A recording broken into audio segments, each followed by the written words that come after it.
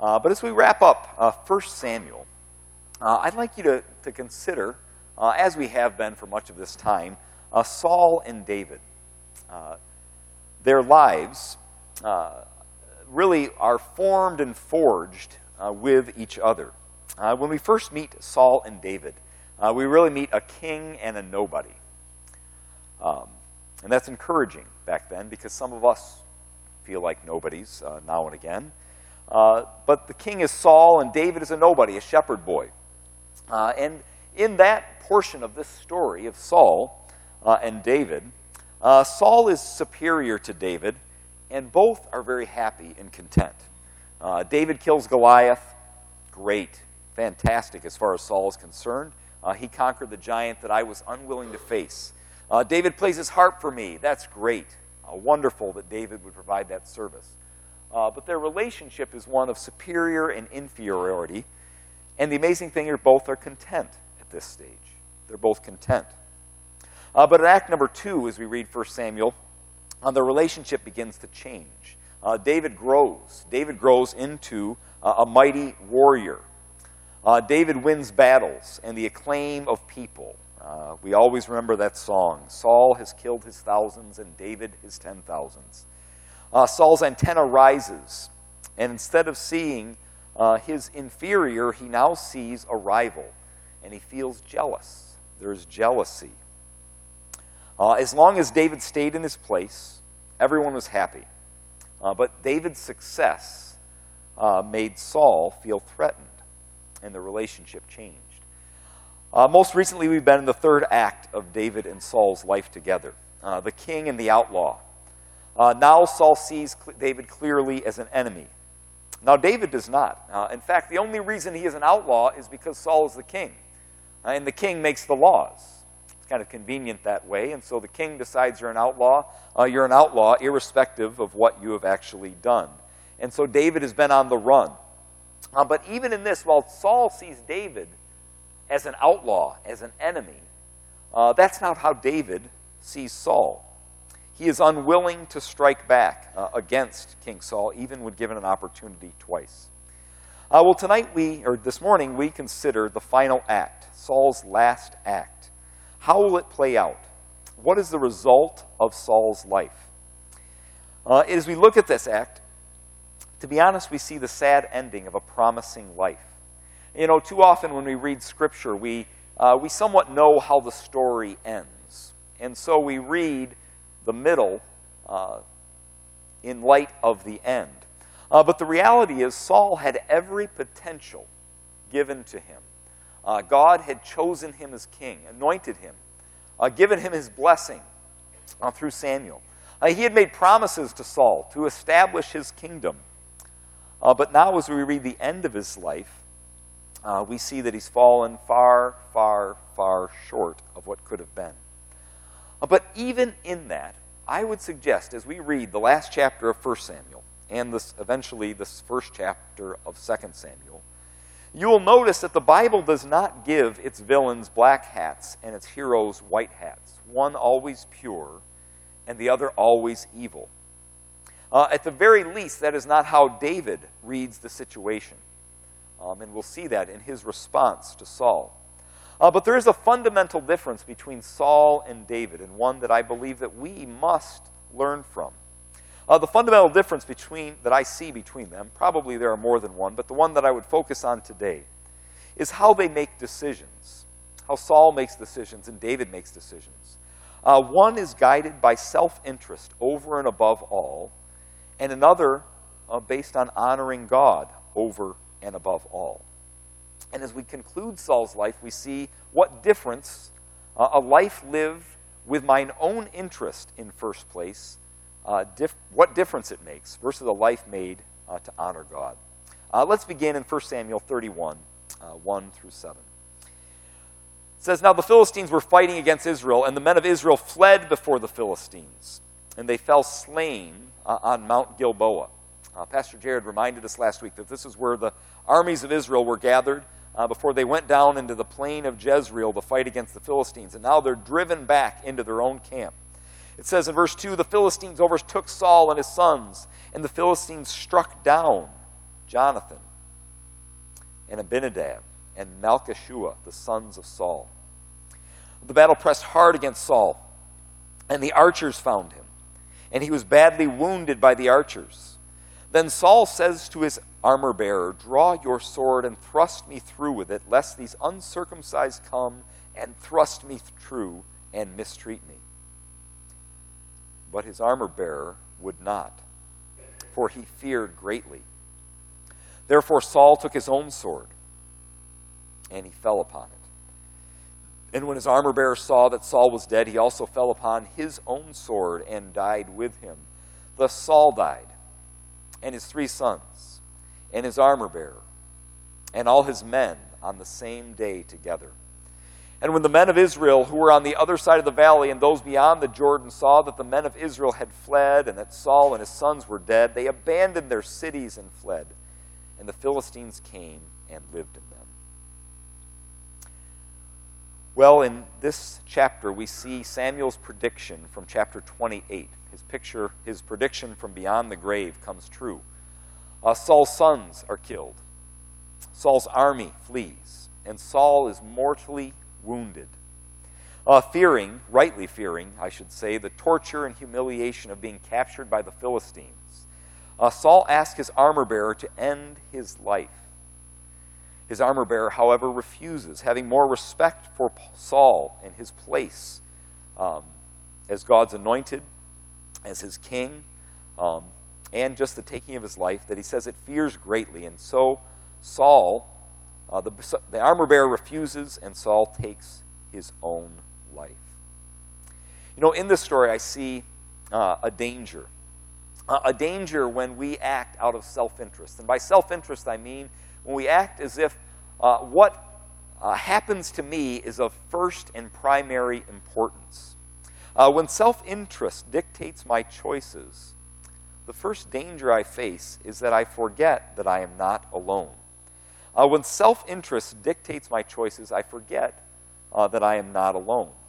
You know, for Saul did this again and again through his life, in life and in death.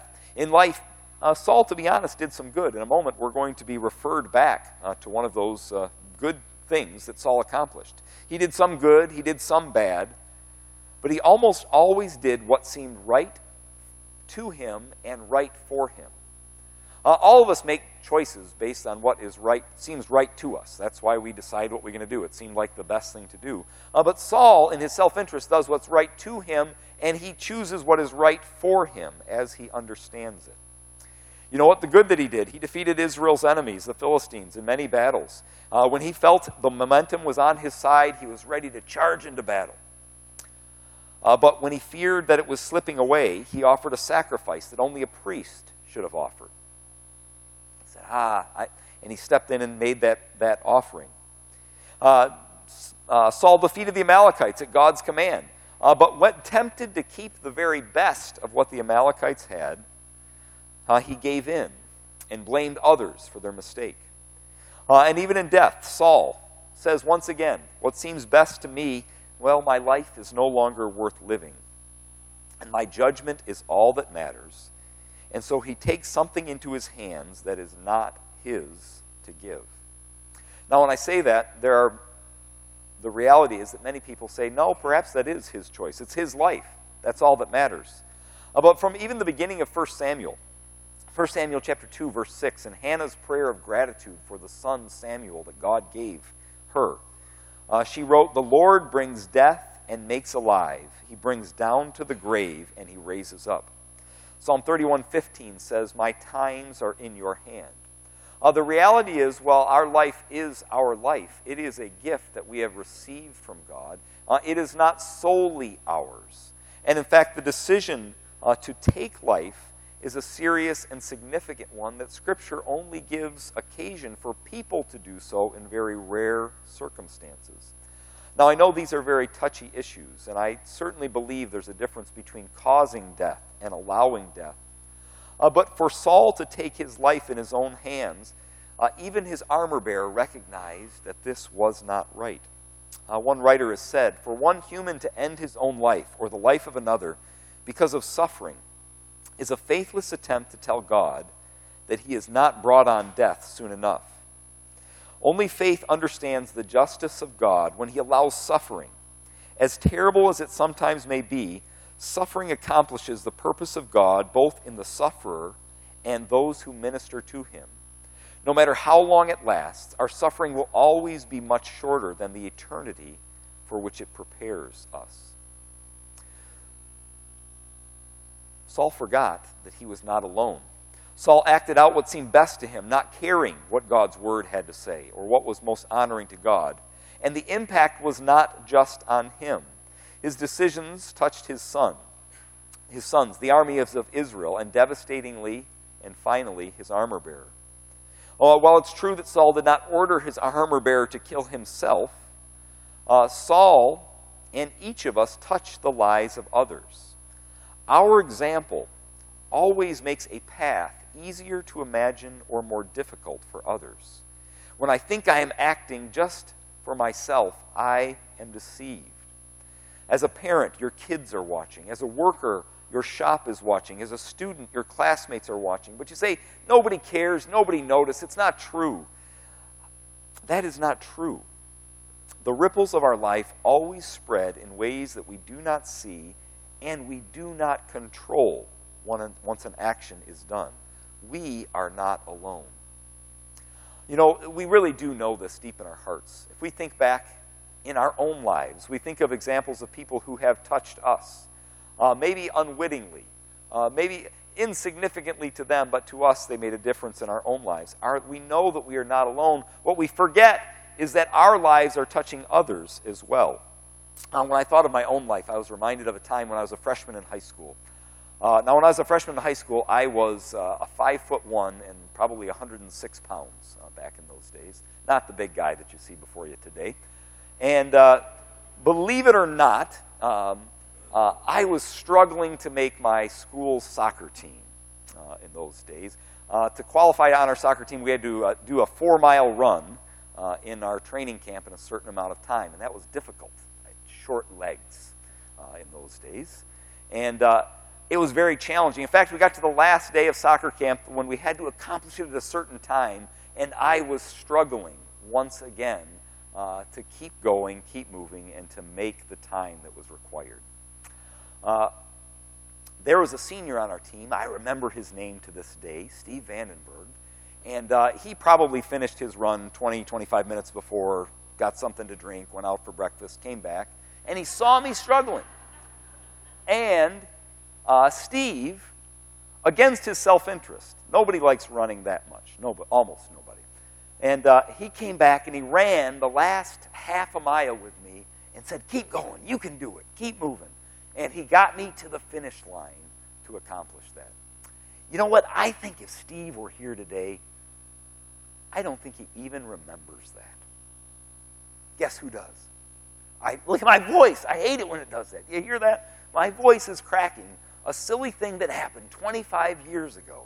But one life brushed into another life, and it changes that person's life. Not about a soccer team, but about a selfless act that another person does. It touches a life. It's happened to you, and it's happened from you to others. We are not alone in this world. And so our decisions, they don't happen in a vacuum. And so when I act solely as if I do what is best for me, what I want, I am missing something powerful and significant, the impact that I have on the lives of others. Saul did. His train wreck of decisions, of self-interest, led Israel to defeat, led his sons to death, led to his decision resulting in the premature death of his own armor-bearer in his final act. Saul forgot that we are not alone. Others are watching, and some are following. Saul acted out of self-interest. Well, let's continue this story. If we continue in reading 1 Samuel 31, we see that the next day the Philistines, they came to the battlefield. It's time to claim the spoils of their battle, to take what was value. And when they came upon the body of Saul, we can imagine their delight. Israel's champion is dead. And he's dead on his own sword. They were eager to trumpet their victory over the defeated. They took Actually, it doesn't say whose sword they used, but they took and they cut off his head, it says in 1 Samuel 31:9. It says they took the body, and later we learned the body of his sons, and they took them to one of their leading towns. It's on the map I think we have here. There it is. They took, this battle was on Mount Gilboa, and they took Saul's body to the town of Bethshean on the map. And it says that they pegged it to the wall so that all could see that Israel's king and champion had been defeated by them. Saul was right to fear their mistreatment. It says later they took his armor and they put it in the temple of one of their gods, trophies of their victory, of their power, and the power of their gods. But then the story takes a strange twist. In verse 11 it says, when the inhabitants of Jabesh-Gilead heard what the Philistines had done to Saul, all the valiant men arose and went all night and took the body of Saul and the bodies of his sons from the wall of Bethshan, and they came to Jabesh and burned them there. And they took their bones and buried them under the tamarisk tree in Jabesh and fasted 7 days. Now, who are these men of Jabesh-Gilead? We see the city not too far. Were they just conveniently located? Well, if we remember from our previous study of 1 Samuel, back in 11, Saul had just been anointed as king. He was really reluctant. In fact, it says that he went back to his regular way of life after having been chosen as king. But shortly thereafter, the Philistines attacked this town of Jabesh-Gilead. They surrounded it. And the leaders of Jabesh-Gilead said, we surrender. We give up. But the Philistines, it says in 1 Samuel 11, were unwilling to accept the terms of their surrender unless the residents of Jabesh-Gilead, each and every one, would gouge out their right eye. Probably designed to humiliate them. Possibly folks have said that there's some strategic advantage in which a right-handed archer would not be able to fire an arrow accurately without his right eye. But for whatever reason, these were the terms of their surrender. And the valiant men of Jabesh-Gilead in 1 Samuel 11 said, okay, we'll do it. Just give us 7 days to see if someone else will rescue us. That was their response. Well, in 1 Samuel 11, we read that this was one of Saul's finest hours. Saul, when he received this news, he said, we must do something. We are one people. And so he roused the armies of Israel, came in and defeated the Philistines, and rescued the people of Jabesh-Gilead. And so we come to 1 Samuel 31, and we see that the timid men of Jabesh-Gilead have been turned into valiant men who would risk their lives in enemy territory to defend even the body of their king. Saul's courageous rescue of their city earned their loyalty and transformed the timid into the valiant men of Jabesh-Gilead. And this is the second lesson that we can learn about self-interest. Actually, it's of a different course. When honoring God guides my choices, virtue increases. The men of Jabesh-Gilead, in a sense, the pragmatist might have said, what's the use? Saul's already dead. It really doesn't matter. The battle has been lost. Let's regroup for another day. But the men of Jabesh-Gilead said, you know what? That's a man that we owe loyalty to. An abstract concept. What's the worth and value? What would you pay for loyalty? Well, if you have to pay for it, it's not worth anything. But if you have it, it's something that is good and powerful. And that is what we miss when we are guided by self-interest. Choices that seem to be of no benefit to me. Loyalty, self-sacrifice, unseen diligence. They ripple into the lives of others and they multiply virtues like loyalty and courage. They lift others up in ways that are unseen but significant and important. They provide a model for virtue. I thought of this in a strange story. Many years ago, not too many years ago, the Tigers, my Detroit Tigers, had a pitcher on their team by the name of Armando Galarraga. Does anyone remember the name Armando Galarraga? There's just a few. Pastor Chris always tells me, don't use illustrations that people don't know anything about, but I do it anyway, because it's my illustration, so we'll use it anyway. Armando Galarraga was a middling pitcher, average, maybe even slightly below average for the Tigers. But if you remember him, there was one night when everything worked. And for 26 batters in a row, the first 26 batters of the game, he got each and every one out. He was on his way to a perfect game. The 27th batter hit a grounder to the second base side of the infield.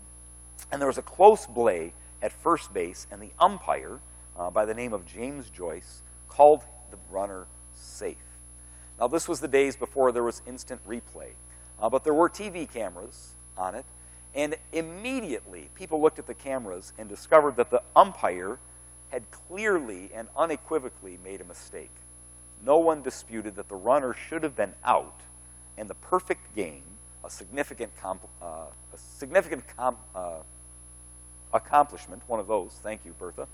I appreciate that you're with me here. An amazing accomplishment, a rare accomplishment, really the highest pinnacle of success for a pitcher. It should have been accomplished, but it wasn't. Because an umpire made a call and there was nothing that could be done about it. How would you respond? How do you respond when things happen that aren't fair? That's not right. It shouldn't be like that. You have a choice when that happens. You know, self-interest says, fight to the end. Be bitter. Change the rules. Change the laws. Something has to be done. This can't stand. And there were people who were certainly saying those very things.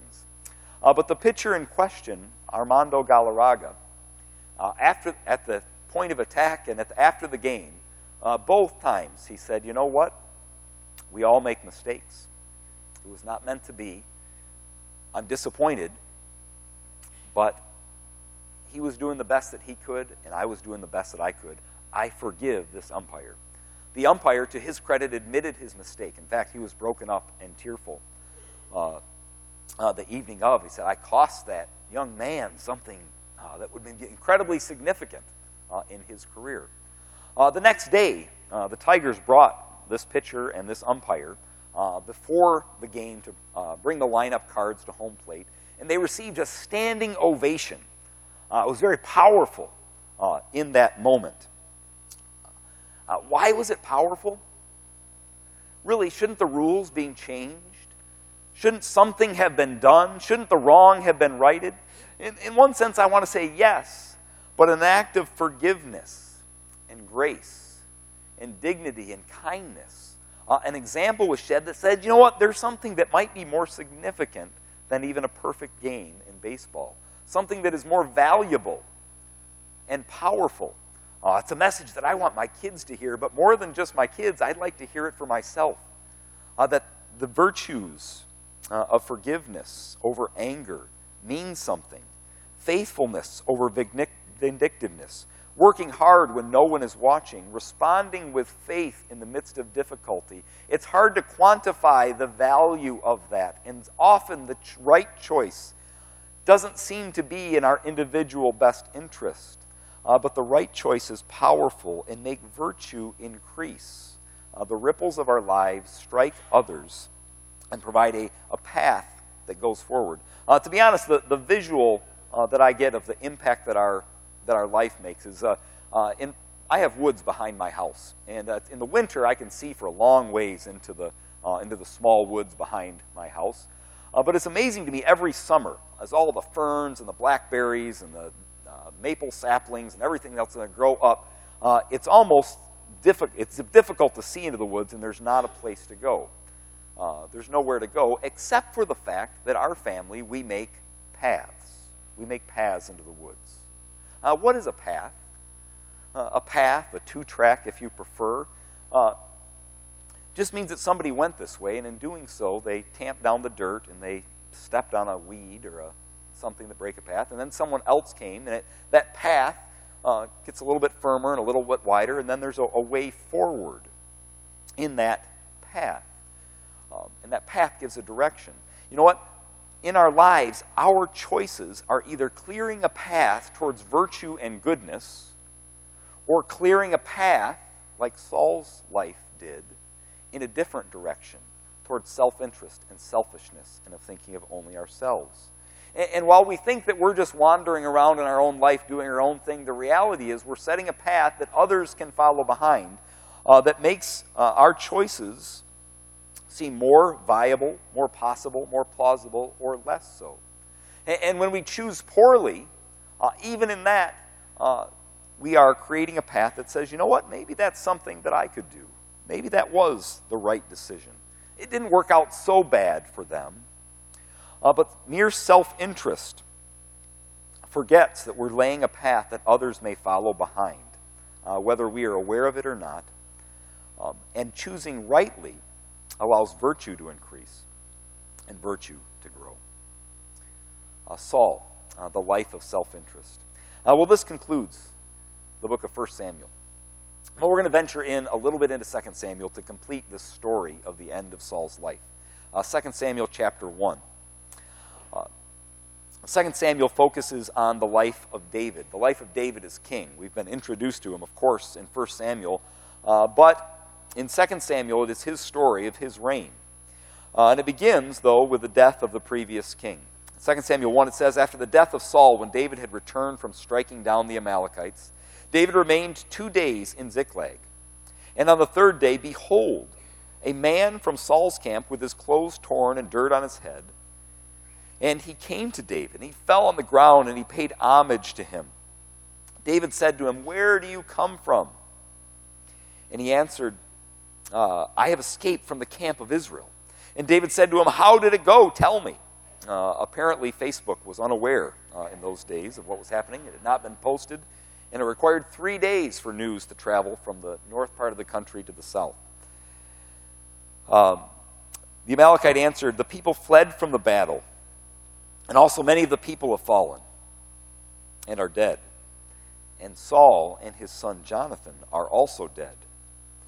Then David said to the young man who told him, how do you know that Saul and his son Jonathan are dead? And the young man who told him said, by chance I happened to be on Mount Gilboa, and there was Saul leaning on his spear. And behold, the chariots and the horsemen were close upon him. And when he looked behind him, he saw me and called to me. And I answered, here I am. And he said to me, who are you? I answered to him, I am an Amalekite. And he said to me, stand beside me and kill me, for anguish has seized me, and yet my life still lingers. So I stood beside him, and I killed him, because I was sure that he could not live after he had fallen. And I took the crown that was on his head and the armlet that was on his arm, and I have brought them here to you, my Lord. Well, as we read 2 Samuel 1, we're struck by the fact that this is a different story than we just read across the page. What exactly is going on here? For the critic, they say, you know what? The Bible's just a collection of stories that people told. They're not really rooted in history. And sometimes the Bible doesn't even make a half-hearted attempt to try to make the stories match. The Bible is not trustworthy. Well, the problem is when you're a critic, when you've decided you don't trust something, it's always easy to find fault. In fact, you will. You will always find the problems rather than the solutions, even when there are solutions readily available. As we put these two stories, we say there are differences. While both are set on Mount Gilboa, one says that an armor-bearer was with Saul at his last, and the other says an Amalekite. One says that Saul was badly wounded. The latter says that he was mortally wounded. One says, and this most significant, that Saul's motivation was he feared mistreatment by one who is uncircumcised. In the latter story, he says it's at his anguish at not dying fast enough, his anguish at his injuries. In one story, an armor-bearer dies. In the other story, it ends with Saul's body being plundered of its values. So what gives? Is it possible for these stories to become together? Well, there's two possible solutions. One is that it is conceivable that the story in chapter 1 is true. That Saul's attempt to take his own life lasted longer than he thought. And this Amalekite came upon him shortly after, found he was still alive, and that Saul asked him to finish what he had started. That is possible that is the case. However, it seems more plausible to me that there's another way to read this story. Is it not possible that the Amalekite simply lied? That in coming upon Saul the day after the battle and seeing him dead on his own sword, he decided that there was a way to profit, for him to profit, for his own self-interest. That if he took something that would that shows that he had been with Saul, and then he exaggerated his role in Saul's death, surely the man who Saul had spent the last probably decade of his life trying to kill, surely David would reward him. Unfortunately for him, he severely misjudged the situation. There's a lesson there for us. The lesson that I see is that narrow self-interest often leads me to misread the intents of others. Self-interest often leads me to misread the intents of others. The Amalekite assumed that David was guided by what guided him, his own self-interest. But he misread David. He assumed that everyone thought like him, had the same values as him. But David's response showed that there were other values at stake, other things that were important to him. And it probably made his blood run cold. David was stricken with grief at his seeming enemy's death. He mourned and wept. If we continued in reading, it said he and his men mourned and wept until the evening at the death of Saul. Self-interest often leads me to misread the intents of others. When I think only of myself, the easy assumption is that other people are only thinking of themselves, and often I assume the worst of their intents. I place my thoughts into their hearts and assume that that is what they are thinking. Often because if that is the way that I think, I can't imagine that they would think differently. I can't tell you how often I have assumed, perhaps from reading an email or from a conversation, wow, this person, they think this about me. They are mad at me. They're out to get me. They're angry at me. They don't care about me. I develop a very elaborate thought of what their intention is towards me because I say that's how I would feel if I was that, if I had received that message or if I had said that myself. But the reality is I don't know what is in another person's heart. In fact, as I've gotten older, I've realized something. I've realized that I think more about me than anybody else does. Have you noticed that? I assume that their life is dictated by my actions, that my accidental slight has got them, man, they're in a tizzy and they're upset about me, and man, that relationship, oh, it's terrible. But the reality is, later on as I talk to them, I realize, you know what? After I was done talking to them, they didn't think about me for a long time. I think about me all the time, but they're not thinking about me. They're living their own life. But self-interest, I'm thinking about myself. You know what I assume that you're all thinking about? You're thinking about me too, and it's just not true. It's not true. Self-interest leads me to misread the intents of others often. But instead, when I focus, as David did, on doing what is right and honoring God with my choices, when I don't put my intentions into the hearts of others, I find a better path, a better way forward. So how did David really feel about Saul? If we continue reading, we see two things that indicated David's temperament towards Saul. The first is that David said, by the testimony of your own words, I'm going to put you to death. You have struck down the Lord's anointed. The man that God had chosen as king, you chose to put to death. And so, to be honest, whether he really did it or not, it was his own testimony that led to his death. What's interesting to me is that David showed that his decision not to strike Saul, that we read about 2 weeks ago, was not just a personal choice. That David said, well, you know, I wouldn't do it, man, but if somebody else got Saul, that would be awesome. That would be great. I could be king. David said, no, it was wrong. It was wrong for me. It was wrong for him. It was wrong for anyone.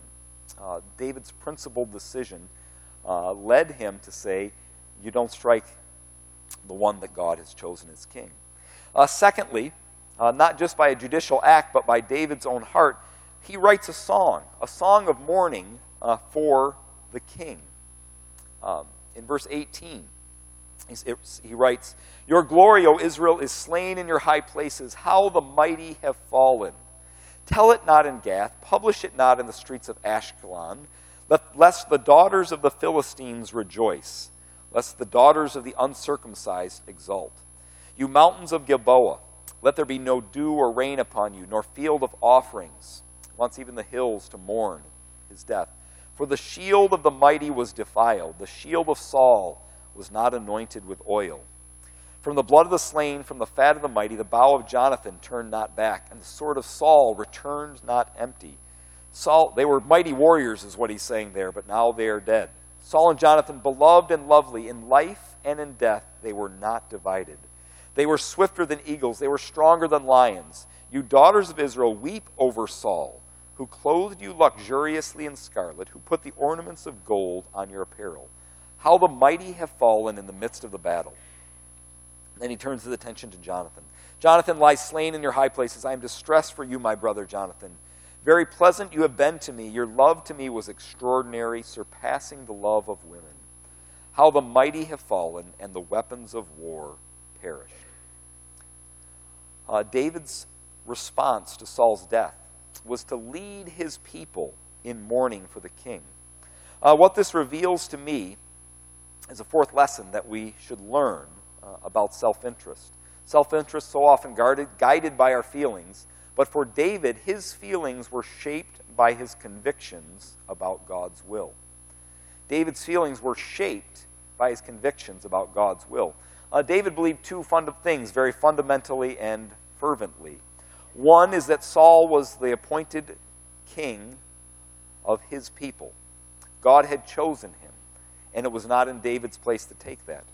Secondly, he believed that even though he also had been anointed as king, the timing of his coming to the throne was to be in God's hands, not in his own hands. And because of those convictions, David's feelings were shaped by them and controlled by them. Part of it, I want to say that's unbelievable. Like, who would not say, finally, freedom, justice, vindication for me at long last? But for David, I believe he experienced and expressed very real grief over the death of Saul and what it meant. He saw the best of Saul, even as he fled from the worst of Saul, what he had accomplished. And so David sincerely and legitimately grieves the passing of Saul in this. David saw that his feelings were not just about whether life is treating me right or feeding me poorly, but they were shaped by his convictions about God's will and about God's ways. Out of those convictions, David found the ability to mourn the passing of Saul. You know, this week as I was meditating on this passage and studying, I had occasion to go to a funeral of Bonnie Buckner, who used to come to our church, has sons who are still here, Mike and Steve and their families. And, pondering this passage of the end of Saul's life while thinking about the life of someone else who was a person of faith, I was just reminded that there is more than one way to pass from this life to the next. In the funeral message, Pastor Shaw from North Cazenovia Baptist, he made the statement that our sorrow should be guided by our theology. He said what we believe, our convictions that were true, it should shape our sorrow. Now, that does not mean that we do not have sorrow in the passing of someone who is loved. Absolutely not. But if we believe things to be true about this life and the life to come, and of what faith does, and of forgiveness through Christ, if we believe those things to be true, it does shape and transform something that could be only grief into something that is hopeful and optimistic for the future. There is more than one way to pass from this life to the next. For Saul, he said, you know what, I see my life as no longer worth living. I'm going to end it any way that I can. But as people of faith, as we face any decision in life, we say, you know what, it's not just in my hands. I believe things about God, and that shapes how I perceive this life and how I receive this life. And when I do that, it transforms my decisions. It does not mean that I don't have to make decisions myself. What seems best to me? But what best to me is not all that matters. I also say what matters, what brings honor and glory to God. What is in accord with what He has revealed in His Word. And when I do that, and when I live in that truth, it shapes how I feel and how I respond. It shapes how I influence and impact others. It transforms our lives when we are guided by our convictions about what God has revealed. Well, how about you? I hope that as I have spoken, and I believe that the Spirit of God meets with us when we are gathered together as His church. As you think about your life, what guides you? Is self-interest what is best for you of first importance? Or does what most honors God in the decisions of our lives, is that significant? Does that get weighed in the balance? I understand sometimes it's difficult to know, and we don't know what is the best choice. There are decisions that are complicated and difficult. But a life of faith is one that says, you know what, I'm not allowed to just decide based on what I think is best for me. I have to take God into consideration. I have to take into consideration of how this impacts others. And sometimes, even when life doesn't seem to make sense, I say, you know what, I'm going to respond in faith, in trust in God. Even if I don't understand it, it doesn't seem fair, it doesn't seem right, it doesn't seem just. But I'm going to trust God. And even if I don't see what impact that has, I know that it is right before God, and God uses it to impact others. Let's close in prayer.